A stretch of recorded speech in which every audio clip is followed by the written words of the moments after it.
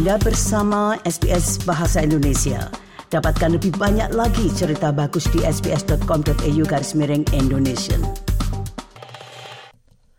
Saudara pendengar, ini mungkin merupakan resolusi tahun baru terpenting yang harus Anda lakukan, yaitu membuat surat wasiat. Lebih dari setengah populasi Australia belum membuat surat wasiat, dan para ahli hukum mengatakan semua orang yang berusia 18 tahun atau lebih seharusnya melakukan hal ini meskipun aset Anda terbatas.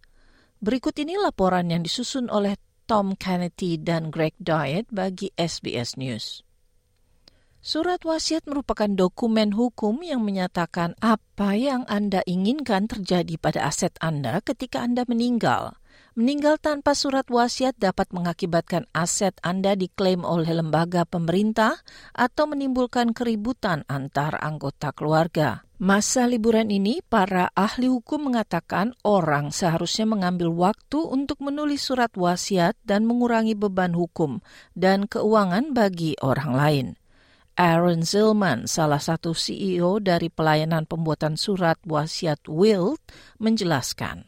The stats are that it's roughly 1 in 2 Australian adults don't have a will in place, which means every day people are dying. There is no will, or people can't even find a will, and they're having to go to court to work out how the assets are split. It creates a lot of uncertainty, a lot of worry, a lot of delays, and a lot of cost as well when you're going to court to sort these things out. It's a very expensive process, and it could really just be avoided by simply writing that will. Seorang pengacara, Brandon Rothschild, mengatakan memiliki surat wasiat yang resmi menjadi lebih penting dengan bertambahnya usia. Everyone should have a will.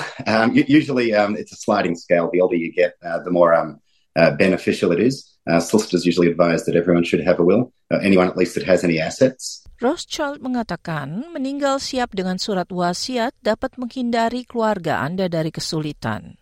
The main reason for getting a will is, it's for you, but it's more for your beneficiaries, for your descendants.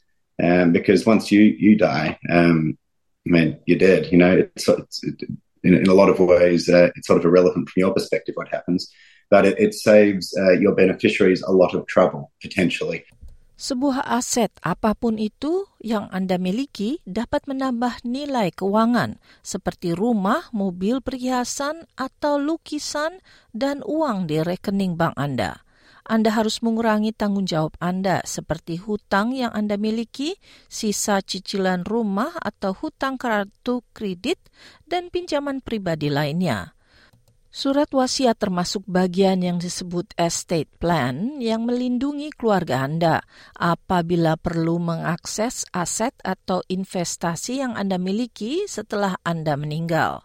Dalam surat wasiat Anda dapat menyatakan apa saja yang akan dibagi, siapa yang akan mengurus anak-anak Anda apabila mereka masih di bawah umur, berapa besar uang yang akan Anda berikan ke badan sosial, dan rencana pemakaman Anda. Meninggal tanpa surat wasiat disebut intestate. The Australian Securities and Investment Commission atau ASIC, pembuat undang-undang pelayanan keuangan Australia, memperkirakan hampir setengah dari warga Australia meninggal tanpa surat wasiat. Hal ini dapat mengakibatkan lembaga-lembaga pemerintah mengambil alih aset Anda hingga 30%-nya. Brandon Rothschild mengatakan orang tidak perlu mengeluarkan uang ratusan dolar untuk menyiapkan surat wasiat.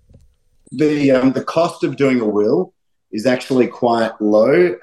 There is a law that says a will written on a napkin is considered a valid will. So anyone can write a will. You do not need a lawyer to sort out a will for you. Lawyers do help with wills. The main reason why people get lawyers to assist with wills is in the event of an argument, it's more likely that your will is going to be upheld if it's been drafted and signed in front of a lawyer. Apabila Anda tidak memiliki pengacara, Anda dapat menggunakan wali umum atau public trustee, statutory authority. Seorang wali umum tidak memungut biaya apabila Anda seorang pensiunan berusia di atas 60 tahun atau Anda menunjuk mereka menjadi eksekutor atau pelaksana. Eksekutor dapat seorang atau institusi yang ditunjuk untuk melaksanakan permintaan yang ditulis dalam surat wasiat. Anda juga dapat membeli formulir surat wasiat untuk menulis surat wasiat Anda sendiri.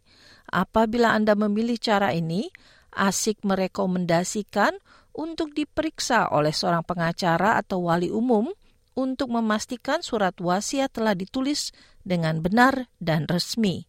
ASIK juga merekomendasikan untuk menyimpan surat wasiat Anda di tempat yang aman dan memberitahukan orang terdekat Anda di mana surat wasiat tersebut disimpan. Juga terdapat beberapa dokumen legal yang perlu dipertimbangkan, seperti berbagai macam pemberian kuasa hukum.